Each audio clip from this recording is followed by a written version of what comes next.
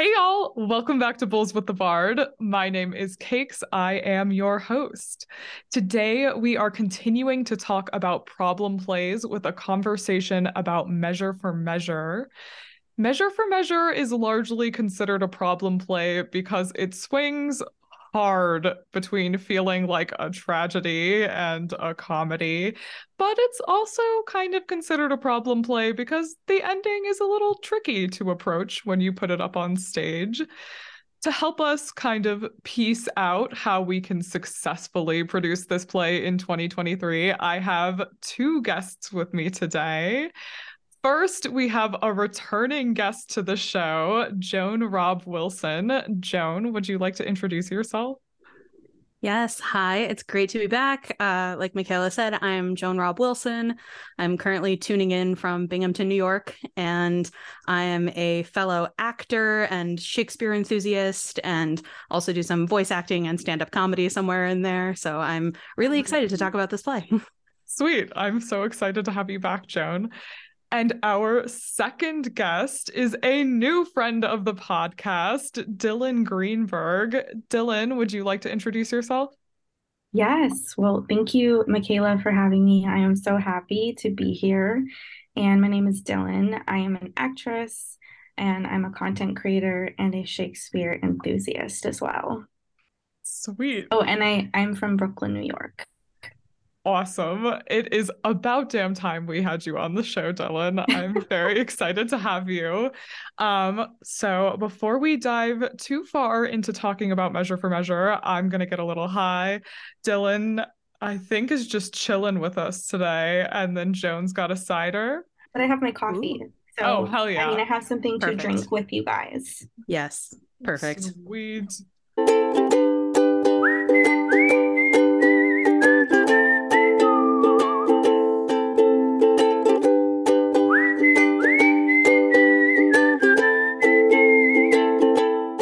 All right, y'all, we are back. I'm nice and high. Joan's a little tipsy.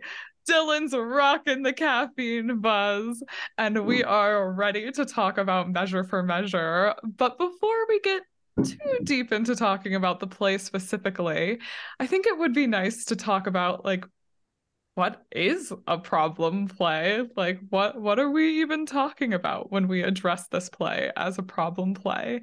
Do either of the two of you want to start with some thoughts on that? Sure, I can. Yeah, I was thinking about it recently, because I've always understood like the definition of problem play to be basically that, like, it's a play that doesn't necessarily fit easily into the category of tragedy or comedy or history, but that's a whole other thing.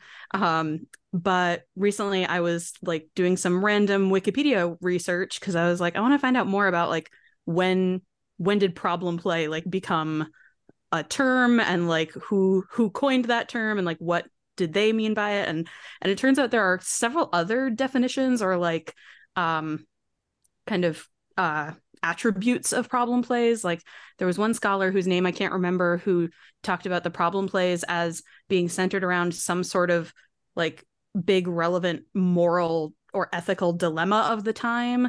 And it's a play that like has a really ambiguous tone and has an ending that's not necessarily fully resolved, or an ending that like leaves the audience to have to make a decision of some kind about like, oh, do we like how this turned out or do we not?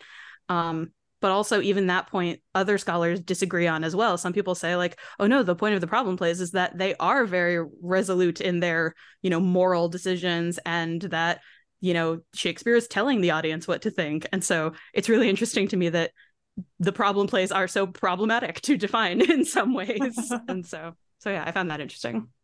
Yeah, that's as I picked out plays to talk about for this season. Some of them on the list, like this play, or Measure for Measure is this play.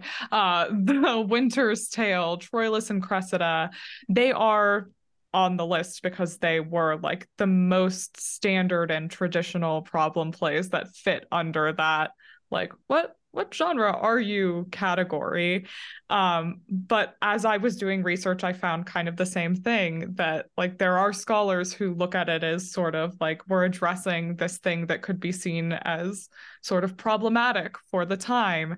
And when I saw that definition, despite the fact that it was given that definition not in 2023, I was like, okay, well, I feel like that gives me room to include some of these plays like Othello that aren't technically a problem play, but like by 2023 standards, if you're looking at that definition, definitely a problem play. Sure. So yeah, I think it's interesting that even just trying to define problem play seems to be a problem. Um, but yeah, do you have anything you want to add to that, Dillon? I mean, I was just gonna say a problem play is like you literally just don't know what genre it is. Like Yeah. you don't know. It's like own thing, basically. Especially for Measure. It's like you don't know. You're like honestly like kind of confused at the end. You're laughing. You're like, wow, there's really hard scenes, and I don't know. That's just what I think is when you don't know what it is. I agree. I was watching an RSC production of it last night, and the thing that kind of struck me about it versus a play like Winter's Tale is like Winter's Tale has that duality, but like this play has it continually interweaved. Like you're constantly going back and forth between the two, whereas in Winter's Tale, it's like, okay, we got all the drama out of the way. Now it's time to laugh. Yeah. So yeah, definitely. That kind of leads me into my first question about this play, which is like, how do we tackle that? How do we handle when a play is like giving us whiplash between these two genres, these two feelings, and how do we give an audience permission to laugh at a play that has these like heavy points that feel heavy? Dillon, do you want to start with that? Sure. I guess as an actor, I'm not really a director per se in theater, but as an actor, I've always just been taught to like play the truth of the scene. So, don't try to make it a dramatic moment when these really heavy moments pop up. Like I think they just have to play, what their character is feeling in that moment. And then, in the funny, lighter moments, I think the character just has to play it like that. You can't try and just be like, okay, now we're going to move on to funny. Like you just have to be like, what is my character feeling in this moment?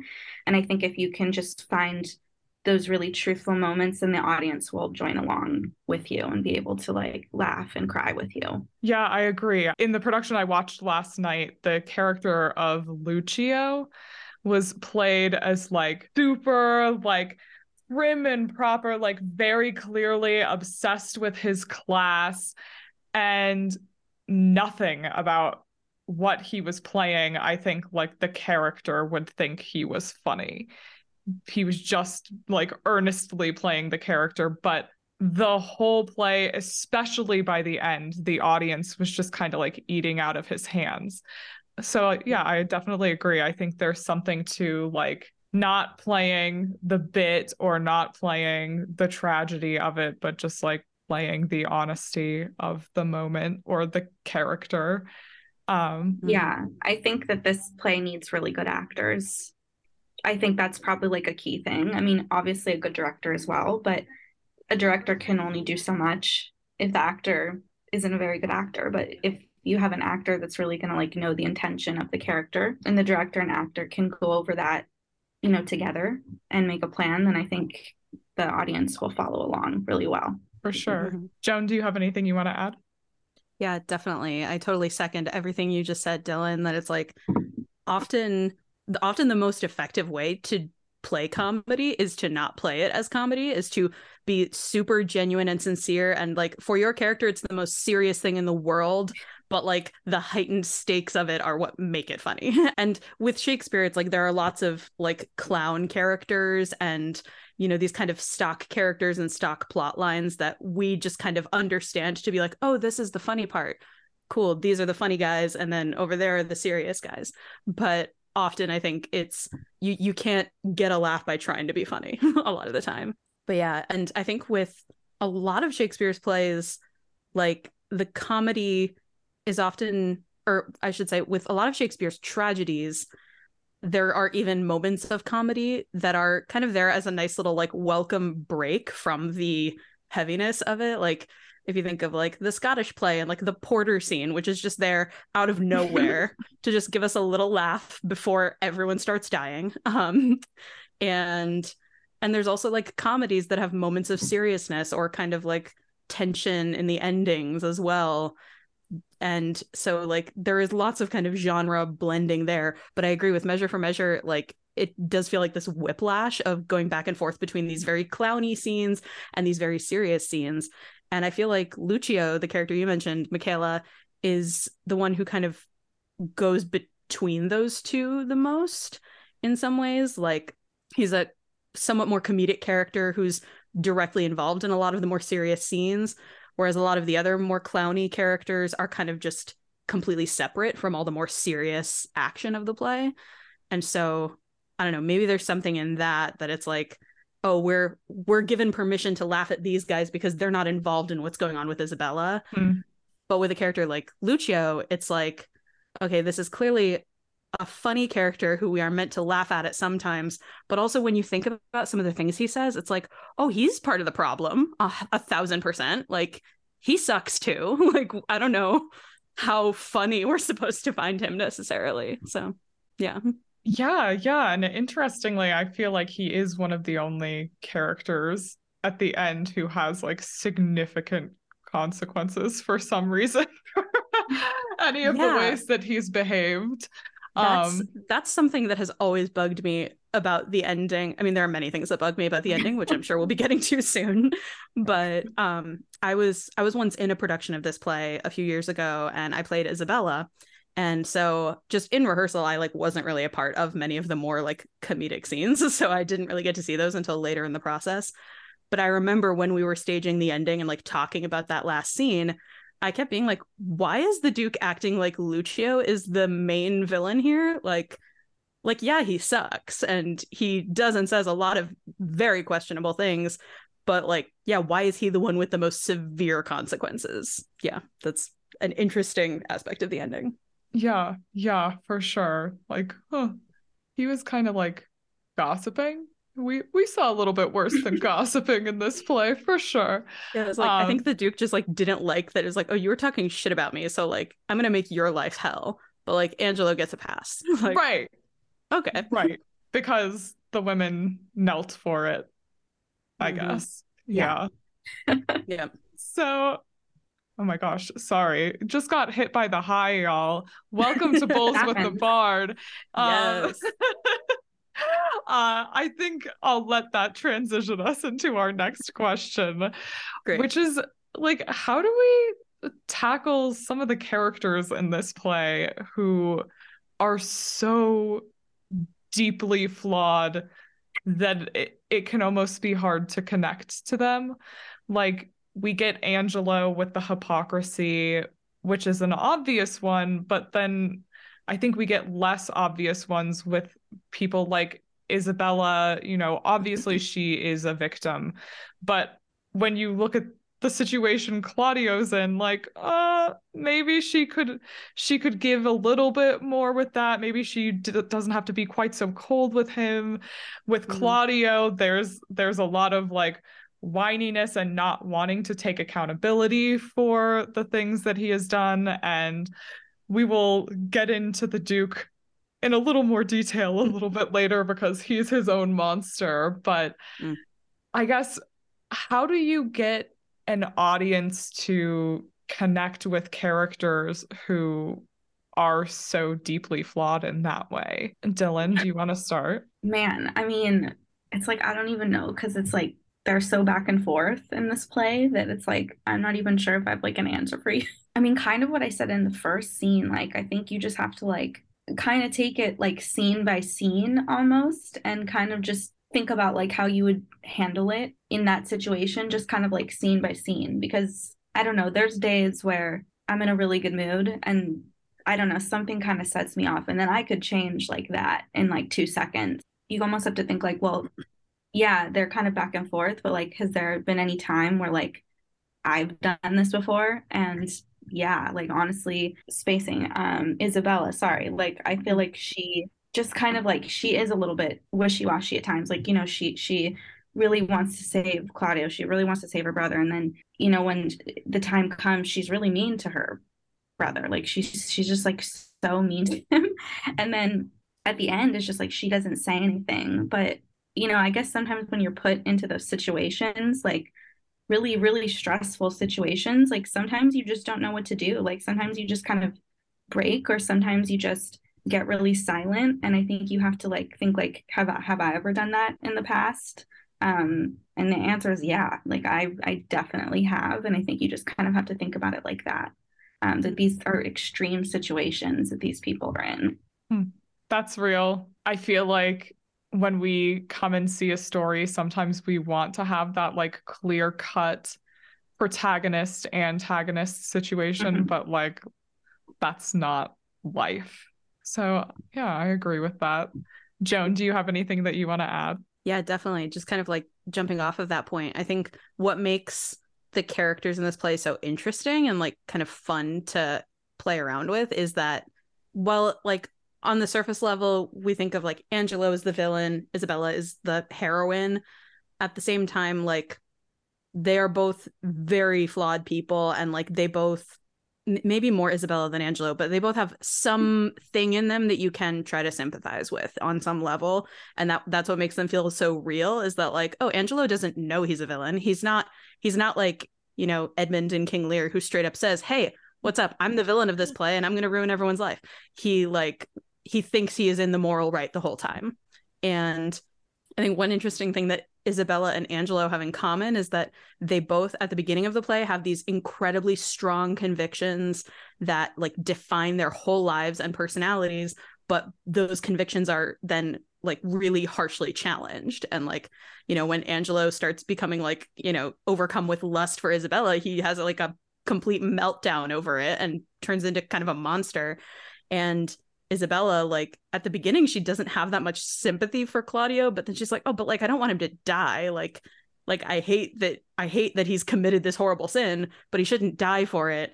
And like I want to save his life, but I'm not willing to sin to save his life for sinning, and like all these things. And so it becomes this like whole messy gray area for both of them of having to reckon with their like moral and religious convictions in a messy world.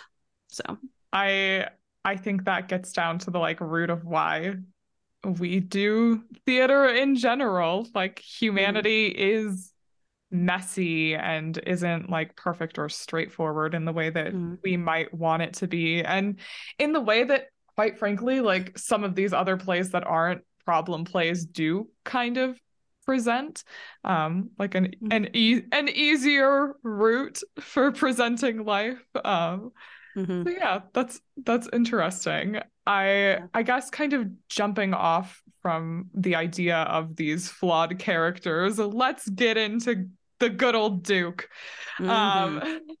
So this is a blunt question, but I think it's kind of just like, should we just think he's an asshole by the end of this play? Like he watches Isabella go through some just like absolutely horrible things. He's watching Claudio literally sit and rot in a prison.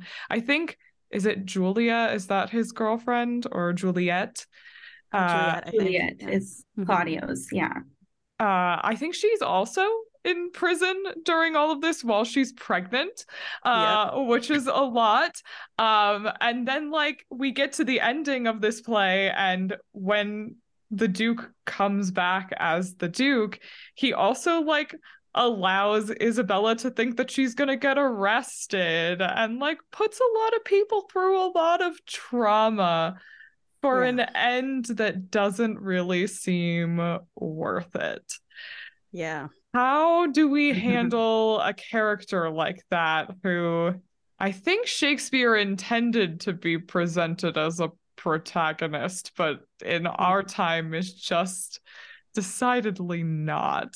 Joan, do you want to start us off for that? Yeah, sure. I guess the short answer would be, I think, yeah, he is an asshole. And And I agree. I don't think Shakespeare necessarily intended for him to be the main asshole, because like he has so many like kind of soliloquies and asides with the audience because he's letting the audience in on his plan the whole time. So I think we are meant to be kind of on his side of like, oh yeah, let's see how this all plays out. But at the same time, when you look at it from anyone else's perspective, it's like, oh, he could have had the power to stop this at any time and just didn't. Like, that really sucks. And I think to sort of put it in like a modern context, especially with like how the ending plays out, I think he's kind of like the like nice guy. Like he's the guy who thinks of himself as the good guy and like, oh, I'm an ally to women. Like I am doing all the right things. I'm going to fix my little kingdom. I'm going to punish the bad people. And like, I'm so good. Like, why don't I get more women? But when you look at his actual actions, it's like, oh, you have done very little to actually help Isabella throughout this whole play until the last possible second. So it's like, how much of a nice guy are you, really? Yeah, as I was watching the production I watched last night, they were seemingly trying to give it an air of like, I'm just making this all up as I go. Like, I'm not really thinking about the fact that I could take off this friar costume. And what I found interesting about that choice was that like it worked for me until a certain point where like I was like, oh, I just had a moment where I was like less entertained by this production. And then I like thought about that for just a second and I was like, I'm sorry. Are you actually like panicked about whether or not like Claudio's head is going to come off in a couple of hours? Are you actually freaking out because you just found out that you just like did this whole plan with a bed trick and then it didn't work out and Angelo's still going to kill this person? Like, I don't know if I buy it too much. Like, I just kind of feel like he has to think he's being the hero in all of this. Yeah. Dillon, do you have anything you want to add to that? Yes. Well, yes, I think he's an asshole. But I also think though he talks about a lot about how when he is ruling that he's a little more lenient, on his rules, hasn't like enforced some of the laws. And so maybe, I don't know, my only thought that gives him a little bit of something, is that maybe he's gotten a lot of like backlash for that. Or, maybe he feels a little like frustrated with how he's handling things. And I think he just kind of wanted to take a little break from it, and just kind of stand off to the side and see what happens because he's kind of been frustrated. And obviously he goes about it in a really asshole way. But I kind of just think like that he just, felt frustrated and want to go off and just like kind of not enforce things for a while. It's just kind of how I see it. But I sense just like maybe like a little bit of frustration in him sometimes, but how he goes about it, yes, I think it's a very asshole way. That's interesting. I think that does give him like a level of like answering the question, why don't you stop doing this? Is like, okay, you're a little trapped. Like, I just think oftentimes like people with privilege like that may not know, like they're so used to just being like, the ruler that he just might not know how to handle this situation. So the only way for him to kind of go about it is just kind of like maybe being a little like funny, and just see how things fall is kind of how I see it. I think that's also very real. Like it doesn't necessarily take away the fact that he's an asshole for doing things the way that he does, but like there is definitely a level to like people with extreme privilege not being able to empathize with the level of trauma that other people are experiencing. So not really thinking about how the way that they're operating might make things worse. Yes. Yeah. Cool. All right. Our last question for today has to do with the ending of this play, which is how do we deal with Isabella's silence in the end? And are we okay with her ending up with the Duke? Yeah. Yeah. Dillon, do you want to start us off? Yeah, I mean, I kind of think Shakespeare sort of did it for a reason, just because sometimes it is more interesting to end things, not give you like a resolution. Like it just makes you think about like what's going to happen. I think he kind of wanted that sort of mystery. But I mean, I guess if I was in that situation, she thought that her brother was going to die, and now he's alive. So, maybe she kind of thinks that she kind of has to marry him in order to keep him alive. Like, what if she said no? Like, what if she says no? What's going to happen? What's going to happen to her? What's going to happen to, her brother? I mean, like the friar is like, or sorry, the Duke is so like back and forth and back and forth in this last scene. Like he's all over the place. So maybe she feels like a little scared. And then also sometimes, like I said, when you just don't know what to do, sometimes you just freeze. You don't, maybe she just doesn't even know what to do at this point. So she just decides to not speak. I just feel sorry for her, honestly. I don't think she's being like malicious or any sort of way. I think she's just honestly just really scared and shocked, which is very sad and how to end something. But it leaves me wondering what she does when this play ends, like right that moment. Like what does she say? That's what I'm wondering the whole time. Does she just go off? And is she like unhappy forever? Like that's kind of how it's sad when you think about it. I agree. I think that is kind of the beauty of this ending and how it can be effective. It's like if your audience walks out of the theater wondering like what happens next, I think that you've probably succeeded. And I think you have to remember that sometimes you're not meant to like know the whole story. Like you're just meant to know from point A to point B. From point A to point B isn't always going to have a resolution. And I think that's sometimes what makes things the most interesting. Definitely. Joan, do you have anything you want to add? Yeah, I agree. I think it is definitely a deliberately ambiguous ending because like in almost every Shakespeare play, or definitely the comedies, and I think a lot of the tragedies, there's always that final scene where all of the plot lines get wrapped up at once and like every character is on stage, and usually there's one character who's kind of taking the lead of like, and now I will summarize everything that has happened, and now let's go dance or something. And so like in a lot of plays, not everybody gets to have like a last word or like and here's how I feel about that moment. But Isabella, like one of her like strongest defining attributes is how eloquent and persuasive and like well-spoken she is. And so the idea that the Duke proposes to her and she says nothing, like to me, it feels like that cannot be an accident. And I feel like we are meant to see that there must be a reason why she doesn't have a response to it.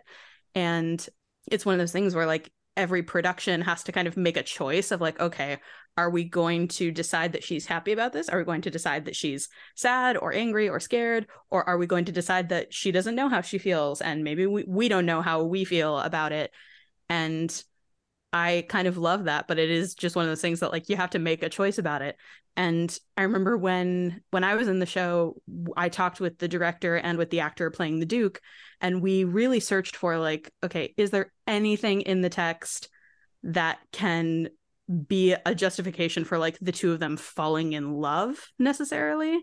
And it's like, not really, or like there might be a case to be made for the Duke falling in love with Isabella, but not really anything the other way around. Like I think he really grows to admire her and see that like she's such a good person that it's totally understandable he would propose to her at the end, but we don't really see much reciprocation from her, mostly because she doesn't know who he is for most of the play. And also she's so busy being traumatized by all these other things going on. And so, yeah, it's hard to find a reality in which she's like, oh, yay, I get to marry the Duke. Yeah.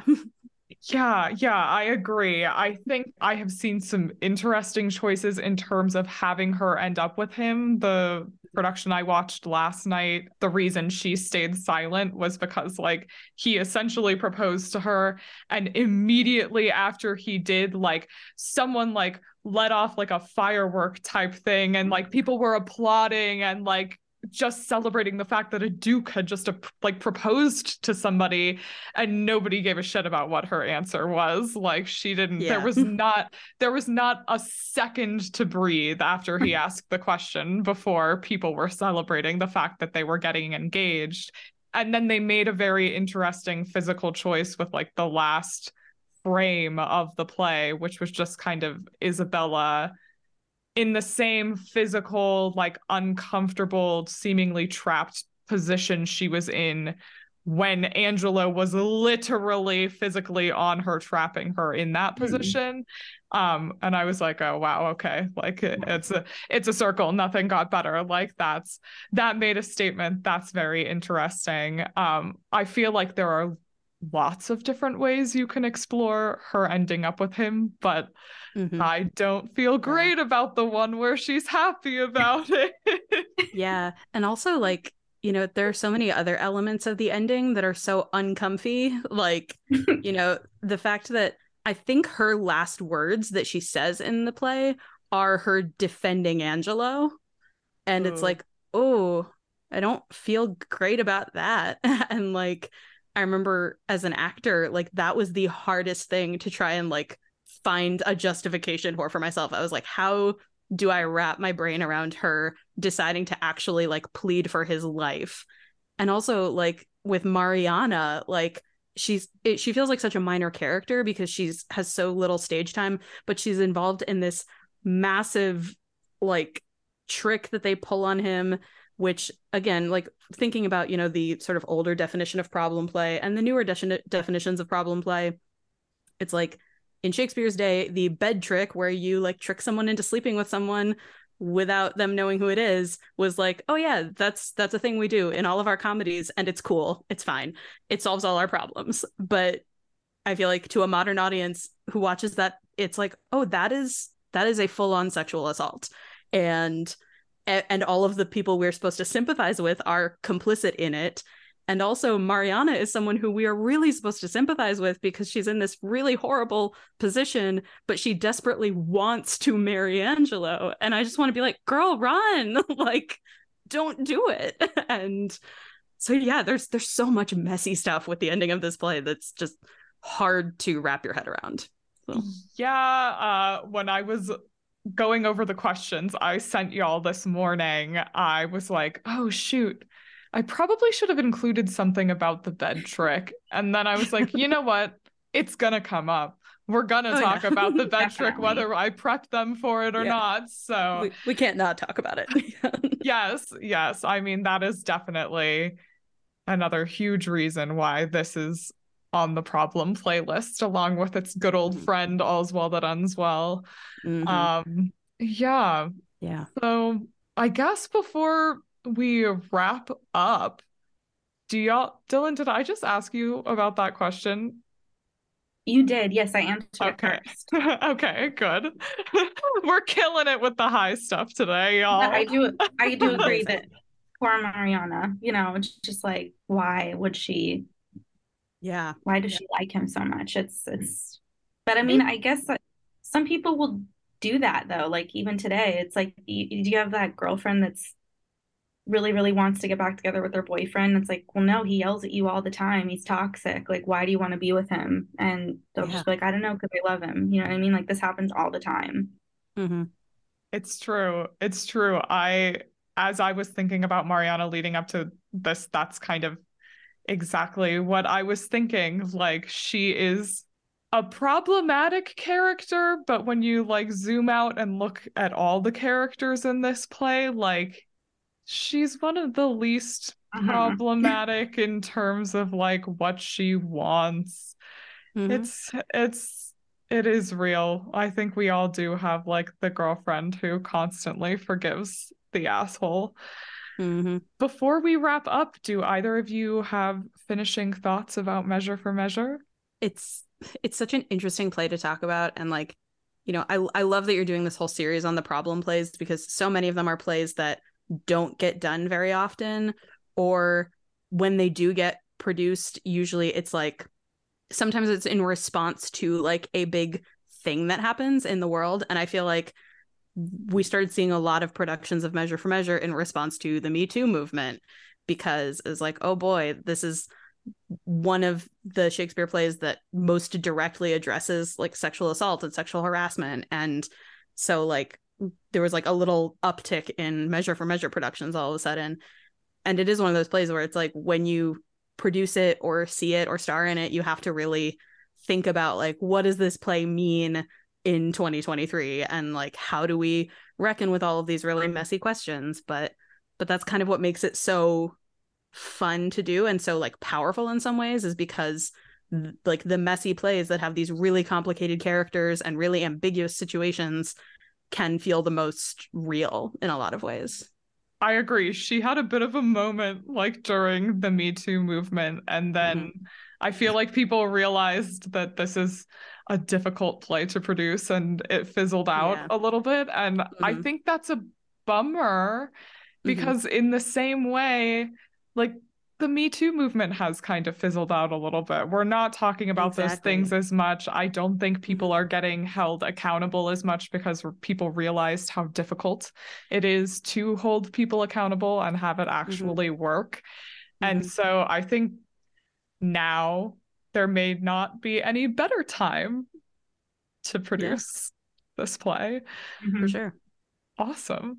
I guess with that, we can wrap up. Thank you both so much for coming on the show. It was lovely to have you both in a room-ish together for the first time since we were all apprentices at Commonwealth Shakespeare Company. Yeah. Oh my gosh. That was like a lifetime ago. I know.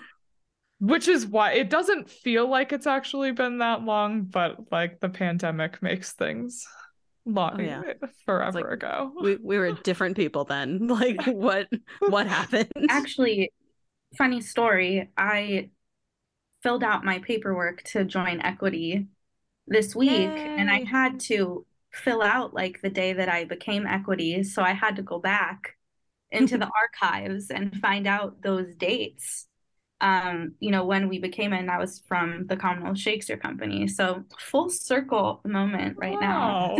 Well, congratulations on that. And also, once again, congratulations to you, Joan, on going to Mary Baldwin to get your master's. That is super exciting. Thank you. I'm so excited. I'm excited for you. Yes.